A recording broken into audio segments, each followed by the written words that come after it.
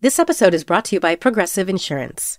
Whether you love true crime or comedy, celebrity interviews or news, you call the shots on what's in your podcast queue. And guess what? Now you can call them on your auto insurance too with the Name Your Price tool from Progressive. It works just the way it sounds. You tell Progressive how much you want to pay for car insurance, and they'll show you coverage options that fit your budget. Get your quote today at Progressive.com to join the over 28 million drivers who trust Progressive. Progressive Casualty Insurance Company and Affiliates. Price and coverage match limited by state law.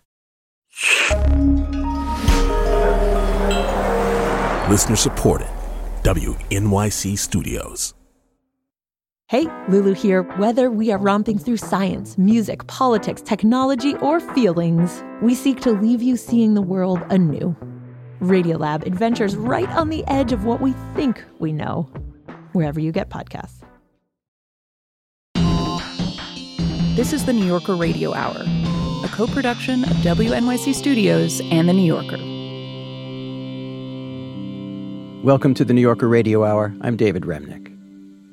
When the film director Werner Herzog was just 11 years old, this was in the mid-50s, a man with a mobile movie projector came to his one-room school in Bavaria and showed a film, the first film that young Werner had ever seen. He was not terribly impressed. But film became his calling, and now at 81, he's made more than 70 features and documentaries, including early epics like Fitzcarraldo and documentaries like Cave of Forgotten Dreams and Grizzly Man, which never quite leaves my mind. Perfection belonged to the bears, but once in a while Treadwell came face to face with the harsh reality of wild nature. This did not fit into his sentimentalized view that everything out there was good and the universe in balance and in harmony. And although acting was never his focus, Werner Herzog has become an in-demand character actor in Hollywood, largely because of that unmistakable and menacing voice. He's popped up as a villain in blockbusters like Jack Reacher and the Star Wars TV series The Mandalorian. A few weeks ago in The New Yorker, we published an excerpt from Werner Herzog's new memoir, which is called, and it's a great title, Every Man for Himself and God Against All. It's a title from one of his early films. And we sat down to talk about that book and his unconventional approach to truth-telling. Let's go back to your beginnings, and let's go back to when you were 11 and saw your first film. You grew up quite poor and said that you didn't know about the existence of film before the age of 11, which is quite extraordinary. And you also described that first film, which was about Eskimos building an igloo, as extremely boring, I think is the phrase you used in the book. Tell me about that experience. You began by seeing documentaries, I believe. Yeah, but it didn't really fascinate me. I immediately could tell as a 11-year-old kid, the first time ever knowing that there was such a thing like cinema, and it looked lousy.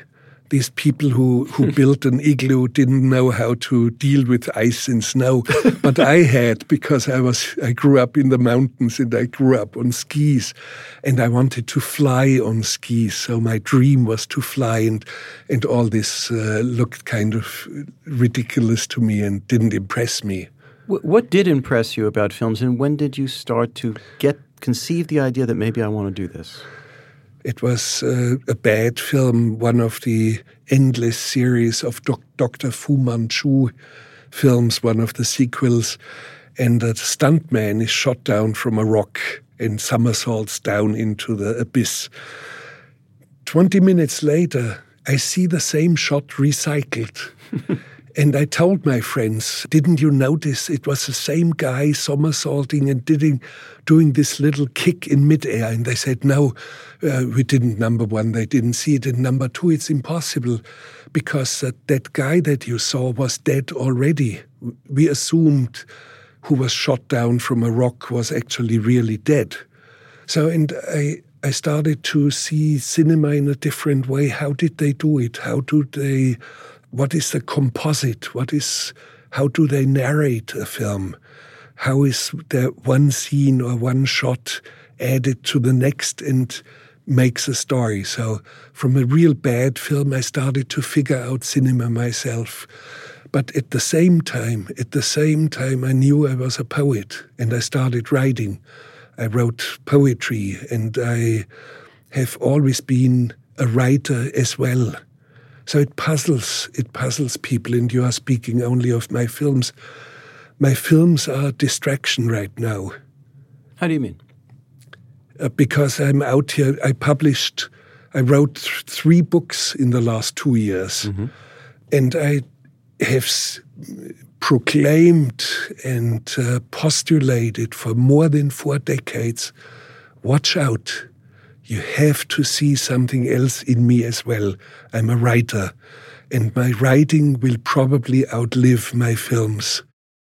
You write. To this day, I couldn't tell you what color my eyes are. Introspection, navel gazing is not my thing. Is that really true? You don't know color your eyes is? It is true. I look at my face when I shave, so that I won't cut myself, but I do not want to look into my eyes and study myself and reflect myself. Sometimes animals, when you have a cat, we have a cat, and when you put a mirror in front of the cat is shy and turns away and doesn't want to face itself.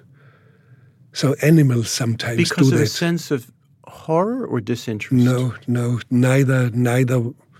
I do not know. I think it's only, in a way, unhealthy to look too much at your own persona and your own navel and your own well-being and your own role in society. All this I keep away from me.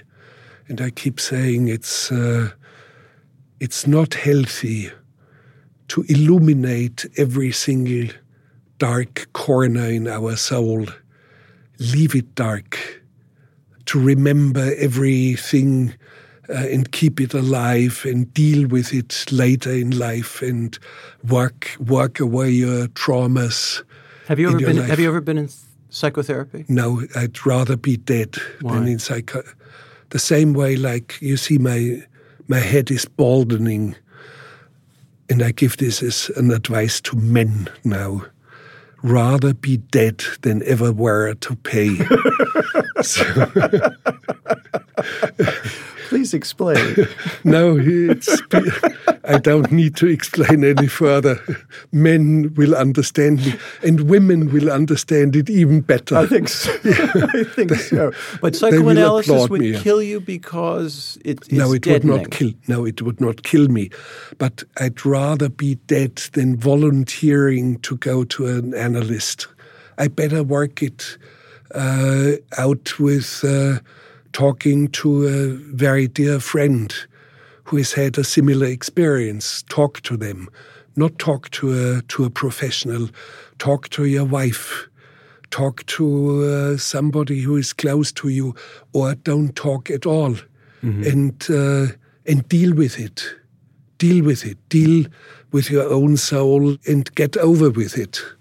It's always struck me, since I was quite young and watching your films and then reading you, that your voice, your style, whether you're speaking to me now or whether I'm reading you or whether I'm watching you in a documentary film behind the camera or in front of it or in your films from long ago and even more recently feature films, that there is a distinctiveness to it and that you are in control of it. And sometimes it's parodied, possibly because of your accent, and you parody it too. Of course, yes. Like you know how to play with it. Self-irony does me good. For example, I mentioned to you before we sat down, I rewatched this Jack Reacher film with Tom Cruise, and you're playing a horrifying criminal named Zyek Chiloviek, which means in Russian, prisoner person, which is a great joke. I was in prison in Siberia.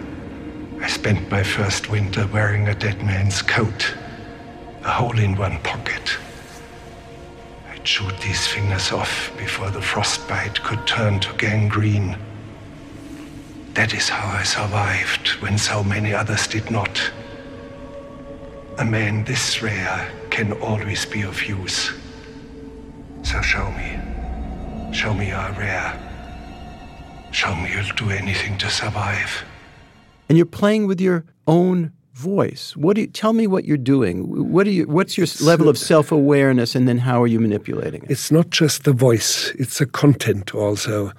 And there are other bad guys, but they have assault rifles and they open fire and they start fist fights and they yell and curse.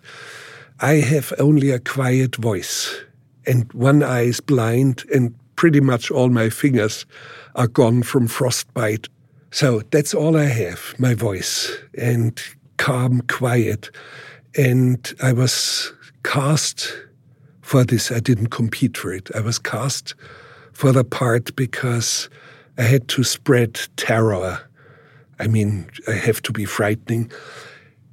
And I knew I would be good at it. And I am. I was paid handsomely and I did a good job. It's a ridiculous movie, but you are extremely memorable in it. Yes, I am, and I'm proud of it. And it's not completely ridiculous. It's better. The story is better than most of the action movies that you see. And it's interestingly cast. Tom Cruise and some other very interesting actors in it.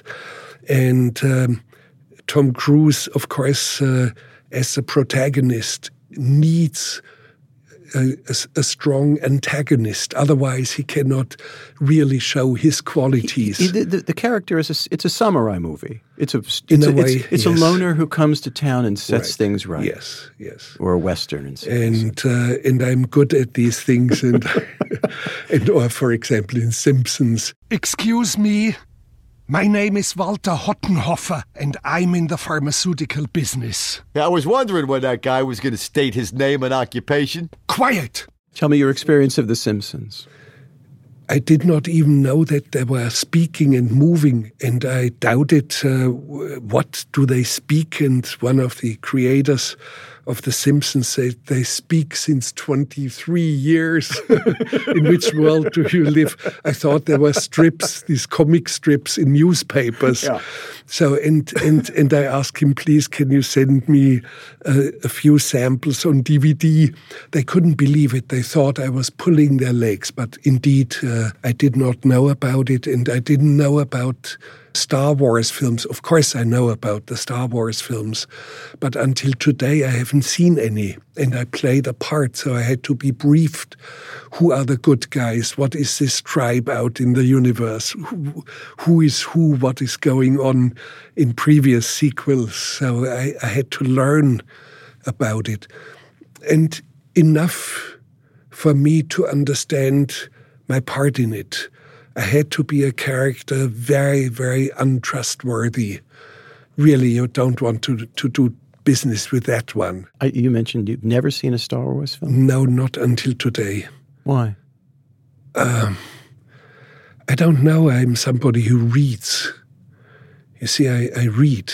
There's not a day where I do not read. In other words, cinema, in a sense, is not a special interest of yours. It is. Somebody like Scorsese sees everything and he has a film encyclopedia in his head, not you. No, I'm not an encyclopedist. I see fairly few films per year. Not many. Film director and author Werner Herzog will continue in a moment. This is the New Yorker Radio Hour. Stick around.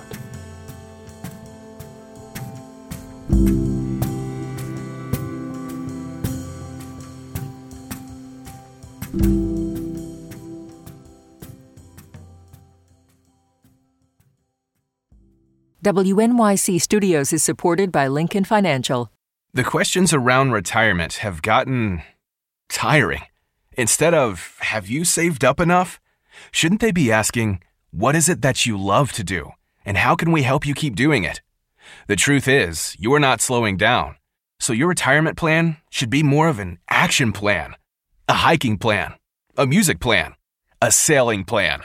The point is, whatever you're passionate about, we can help make sure you never stop. At Lincoln Financial, we have the products to help protect and grow your financial future, so you can keep doing more of what you love. Make your pastimes last a lifetime at lincolnfinancial.com/action plan. Lincoln Financial Group, marketing name for Lincoln National Corporation and its insurance companies, and broker/dealer affiliate Lincoln Financial Distributors, Inc., copyright 2024, Lincoln National Corporation. Hi, it's David Remnick. As the 2024 election draws near, it's more important than ever to understand exactly what's happening in American politics. The New Yorker offers definitive reporting and analysis by some of the best writers and political thinkers watching the campaign. Commentators and reporters, including Susan Glasser, Jane Mayer, Jelani Cobb, Masha Gessen, Evan Osnos, Ben Wallace-Wells, and many more are providing incisive analysis that you don't want to miss. Subscribers get unlimited access to all of it. And we're offering a deal just for podcast listeners, 15% off a yearly digital subscription. Visit NewYorker.com and use the code POD15. That's POD15 for 15% off a digital subscription to The New Yorker.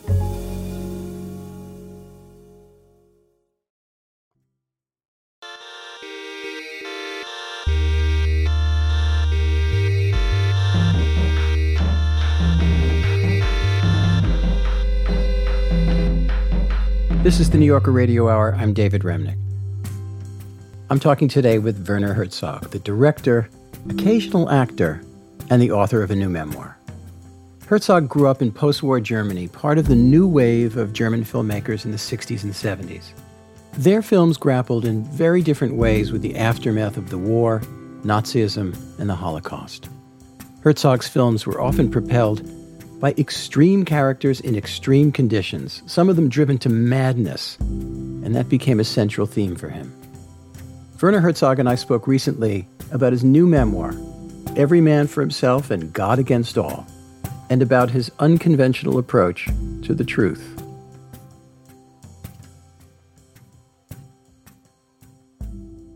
I know well from watching your films, your documentaries, reading you over the years, that you have let's just say an interesting approach to the truth. You have a belief in something called ecstatic truth.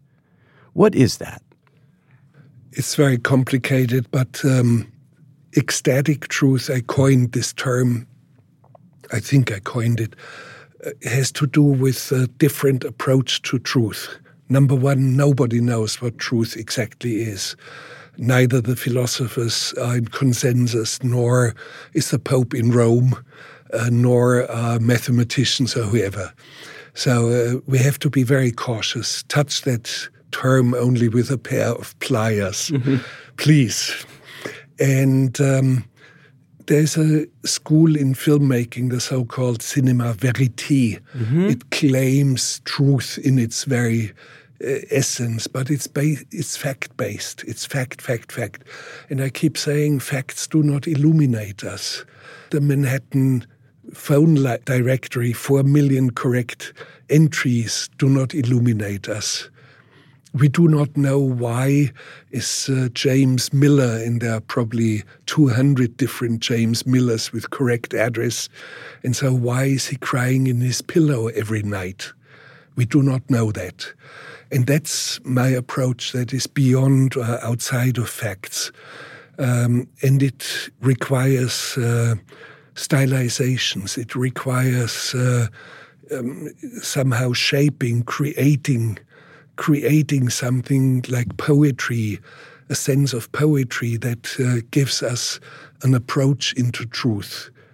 Truth, I understand, is something vaguely somewhere at the horizon. It's out there, I'm fairly sure. And the intense quest for it and search for it, the approach to it is worthwhile. And that's what I'm doing in films and in literature and in everything I do. Is there a difference between what we call feature films, yes, quote-unquote fictional films, and documentary films, other than the fact that one uses hired actors and the other doesn't, in your approach to fact and truth? Well, my approach has always been, I do not make such a distinction between feature films and documentaries. I don't like the categories. For me, it's all movies anyway. But I'm in documentaries. I do casting, I do rehearsing, I do repeat certain scenes or statements. A key statement in a documentary, Little Dieter Needs to Fly, the key of the film, and the person who went through an ordeal is the only POW, American POW, who escaped Vietnamese in Pathet Lao captivity. He told me the key story, 42 minutes non-stop. And I said, well, we need it much more abbreviated. And then he forgot this or that detail. And I did it 5 times until we had a very intense and very beautiful rendering of the central story. And I do that. And you normally do that only in feature films. I interfere, I shape, and I shift with facts.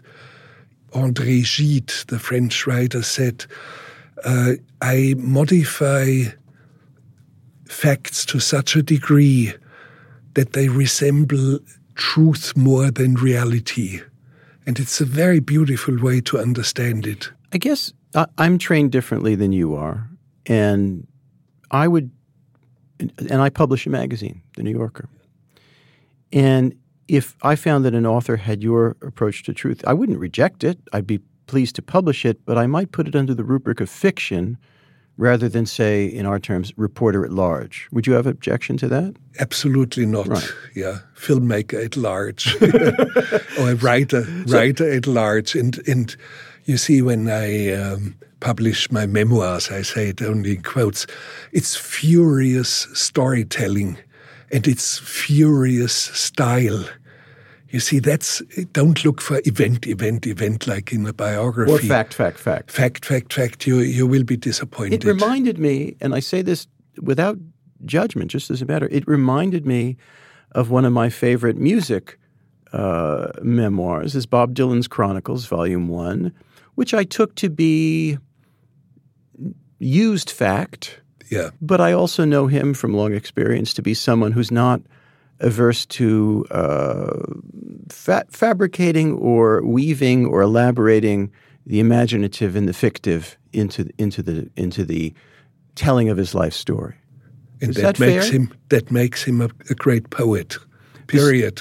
Blessed be his heart. Indeed. Now, this morning, there was a review published in the New York Times, which I'm guessing you've glanced at. It's by Dwight Gardner. It begins this way. I don't believe a word of the filmmaker Werner Herzog's new memoir, which bears the self-deprecating title, Every Man for Himself and God Against All. What is this, a Metallica album? But then I'm not sure we're supposed to take much of it at face value. Like Jim Smiley and Mark Twain's The Celebrated Jumping Frog of Calaveras County and Bob Dylan and Tom Waits, Herzog is an old-school concierge-level bluffer and ham. He won't tell you the truth, not quite, unless it falls out of his pocket accidentally, as if it were a cigarette lighter. Okay, the writer is utterly wrong. Let's face it, and that happens. He's confused, dazed and confused, can't figure out. That's Led Zeppelin, not Metallica, but okay. Right. And the beauty of it is that factually, and it has been fact-checked from every single side, there's not one single stone unturned in these memoirs. When it comes to factual things, they're all correct. And sometimes I give a caveat. For example, I'm confronting a family that is hostile against me, and they have vowed to kill me if I appeared in their home. And I say, my girlfriend to whose family I went, has 4 brothers, all huge, strong guys, all Bavarian ice hockey players, muscular guys. And immediately I add, my memory may deceive me. It may have been only 3 brothers and not 4. Maybe my memory enlarged the danger. So I give hints. I immediately doubt my own memory because memory is never completely correct. But whatever you read in my memoirs goes back to diaries, goes back to things that were witnessed by dozens of people. I did move a ship over a mountain, period. If you doubt it, it's your problem. For the film Fitzcarraldo. For the film Fitzcarraldo. I did certain things. I was on the island of Crete and stumbled into a valley where there were 10,000 windmills. Yes, they existed, and yes, they are documented in my first long feature film. You see them. I'd like you to read something from the book. I had picked out a passage. Yeah. It's about the original ending of Aguirre, Wrath of God. All right. Yeah, about the possibilities that I had in life, the alternatives, and how many possibilities were there out for me. It's a very, very strange thing. The original ending of my film Aguirre, The Wrath of God, went like this. The raft with the conquistadors has nothing but corpses on board, and when it reaches the mouth of the Amazon, the only living creature on it is a speaking parrot. As the Atlantic tide pushes back against the mighty river, the parrot is incessantly screeching two words, El Dorado, El Dorado. Then, while filming, I found a much better solution. The raft is overrun by hundreds of little monkeys, and Aguirre raves to them about his new empire.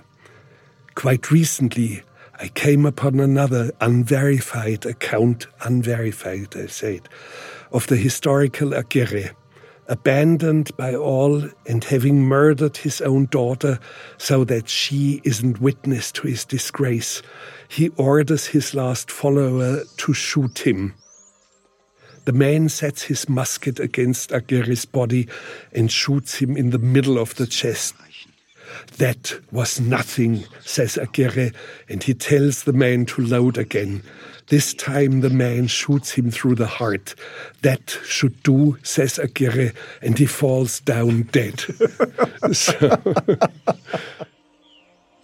I'm sure the version of the monkeys is the perfect ending for the film, but I wonder how many other possibilities, how many roads not taken there were for me, not only in film plots and stories, but in my life. Roads I never took, or only took years later. Is there a sense of regret in that? Are there No, roads that absolutely not. No, that's my life. Whatever you throw at me, I will deal with it. And it comes with vehemence, and the vehemence of things that came at me ended up in movies or in writings, and now in my memoirs. Werner Herzog, thank you very much. Thank you for inviting me. It's a joy.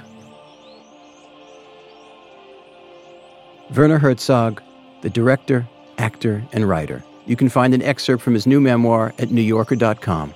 It's about the time he spent as a young man living in Pittsburgh in the attic bedroom of a very eccentric family. I'm David Remnick, and before we go, I want to take a moment to say goodbye to two of our colleagues on the show, Ngofan Imputobwele and Britta Green, who both contributed so much creativity and intelligence to the program during their time here.